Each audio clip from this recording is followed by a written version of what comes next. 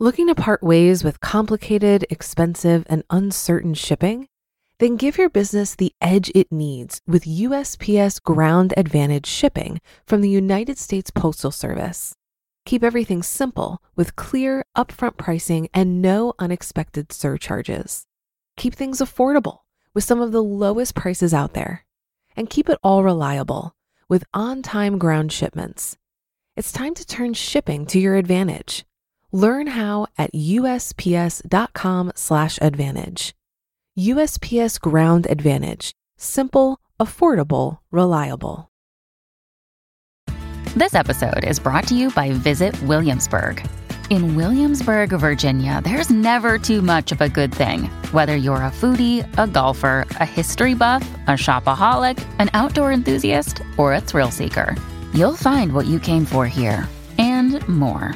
So ask yourself, what is it you want? Discover Williamsburg and plan your trip at visitwilliamsburg.com.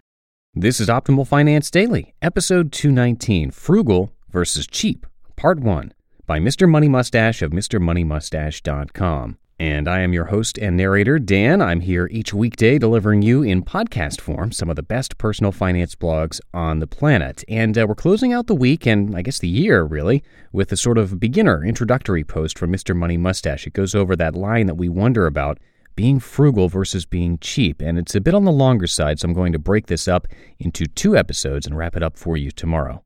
So with that, let's hear part 1 of this post and start optimizing your life.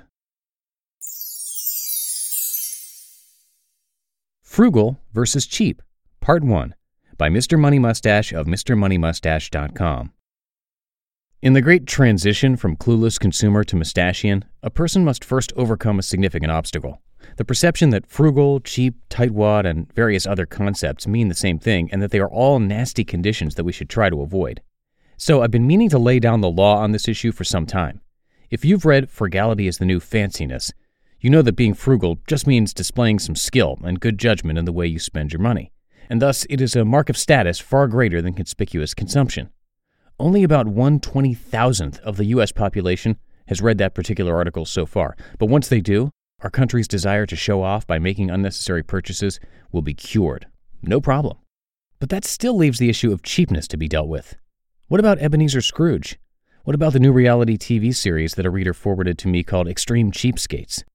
Since you're probably too busy to watch the actual video, I'll give you the executive summary. In the linked episode, an unfortunate-looking man with really bad hair is profiled in his various money-saving adventures around town, scraping food off of the plates of other restaurant diners, asking for extra ketchup packets so he can refill his ketchup containers at home, and washing and reusing paper napkins, which he leaves hanging all over his kitchen. Peppered throughout the show are voiceovers like, Roy estimates that over the last 10 years he has saved nearly $2,000 by reusing paper towels. Now, I'm not one of the standard bag consumers who derides any attempt to save money as pathetic. I've read plenty of misguided shit that internet commenters have made about my own lifestyle, and it's clear that the complainers do not get it. So I suspect that Roy is actually having a pretty good time with his little tricks. Whether his math is right or not, he's doing pretty well overall.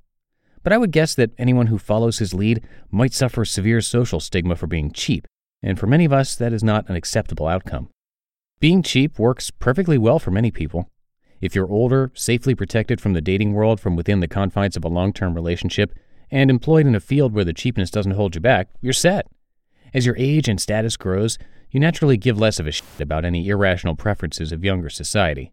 But I've made the entire journey from teenager to graybeard with a strong appreciation for the value of money, but an even stronger desire to be part of society, to have friends, girlfriends, fancy jobs, and some social status.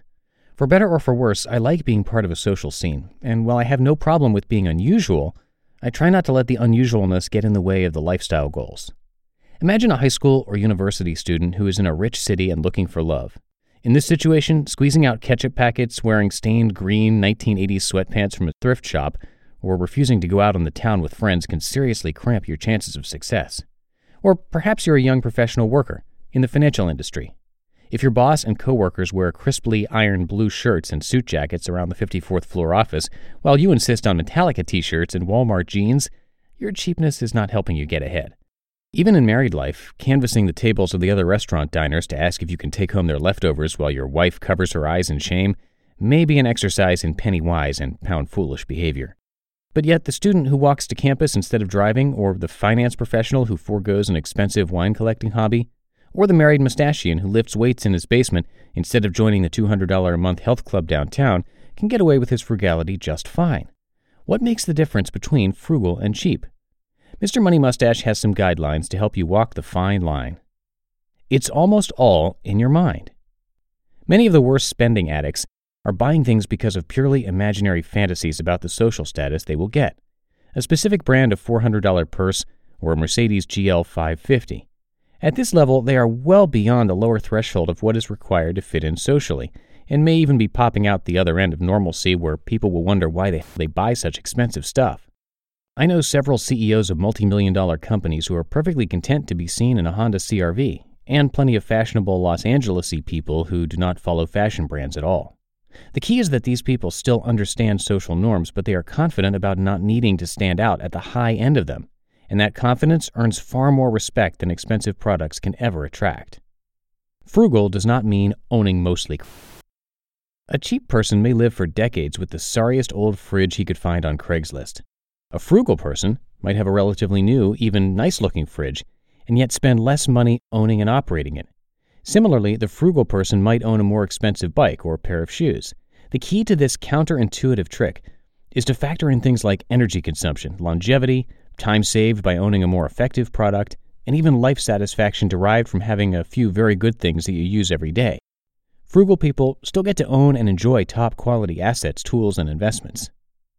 To be continued.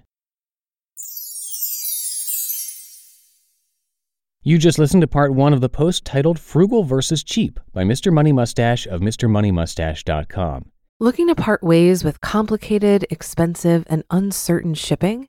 Then give your business the edge it needs with USPS Ground Advantage shipping from the United States Postal Service. Keep everything simple with clear, upfront pricing and no unexpected surcharges. Keep things affordable with some of the lowest prices out there. And keep it all reliable with on-time ground shipments. It's time to turn shipping to your advantage. Learn how at USPS.com/advantage. USPS Ground Advantage. Simple, affordable, reliable. If you've been using Mint to manage your finances, I've got some bad news. Mint is shutting down. But now for the good news. There's a better alternative. Our sponsor, Monarch Money. Mint users are turning to Monarch Money and loving it. Maybe you're saving for a down payment, a wedding, a dream vacation, your kid's college. I've found that Monarch makes it so easy to help you reach your financial goals, whatever they are. I definitely wouldn't be able to allocate my finances or plan as clearly without help from Monarch. In fact, Monarch is the top-rated all-in-one personal finance app. It gives you a comprehensive view of all of your accounts, investments, transactions, and more. Create custom budgets, set goals, and collaborate with your partner. And now get an extended 30-day free trial when you go to monarchmoney.com/OFD. After trying out Monarch for myself, I understand why it's the top-rated personal finance app. And right now, get an extended 30-day free trial when you go to monarchmoney.com/OFD. That's monarchmoney.com/OFD for your extended 30-day free trial. And I'll wrap up this post tomorrow, which will also, in fact, be the last episode of 2016. And if you want to help support our 4 podcasts and our optimal family as we move ahead to 2017, we'd love to keep making these for you and continue getting permission from the best authors we can find. But we could definitely use some support from you, the listener. There are a bunch of different things that you can do to contribute. You can contribute financially or otherwise. Just come by oldpodcast.com/support or just visit oldpodcast.com and look for the How to Help page. Anything listed there is a huge help. So we'll wrap this post up tomorrow. Have a great rest of your day, and I'll see you in the last episode of the year where your optimal life awaits. Hello, Life Optimizer. This is Justin Malik, creator and producer of this podcast, but also Optimal Living Daily, the show where I read to you from even more blogs covering finance, productivity, minimalism, personal development, and more from incredible bloggers like Derek Sivers, Zen Habits, Mark and Angel, The Minimalists, and all the ones you hear on this show too. So if you enjoyed today's episode and like taking amazing blogs on the go, come on over to Optimal Living Daily and subscribe to that one too. And together, we'll start optimizing your life. You've been listening to Optimal Finance Daily. Be sure to hit the subscribe button to stay up to date on each new episode and head to oldpodcast.com. That's OLDpodcast.com for a free gift as well as more actionable tips and resources to help you maximize your potential.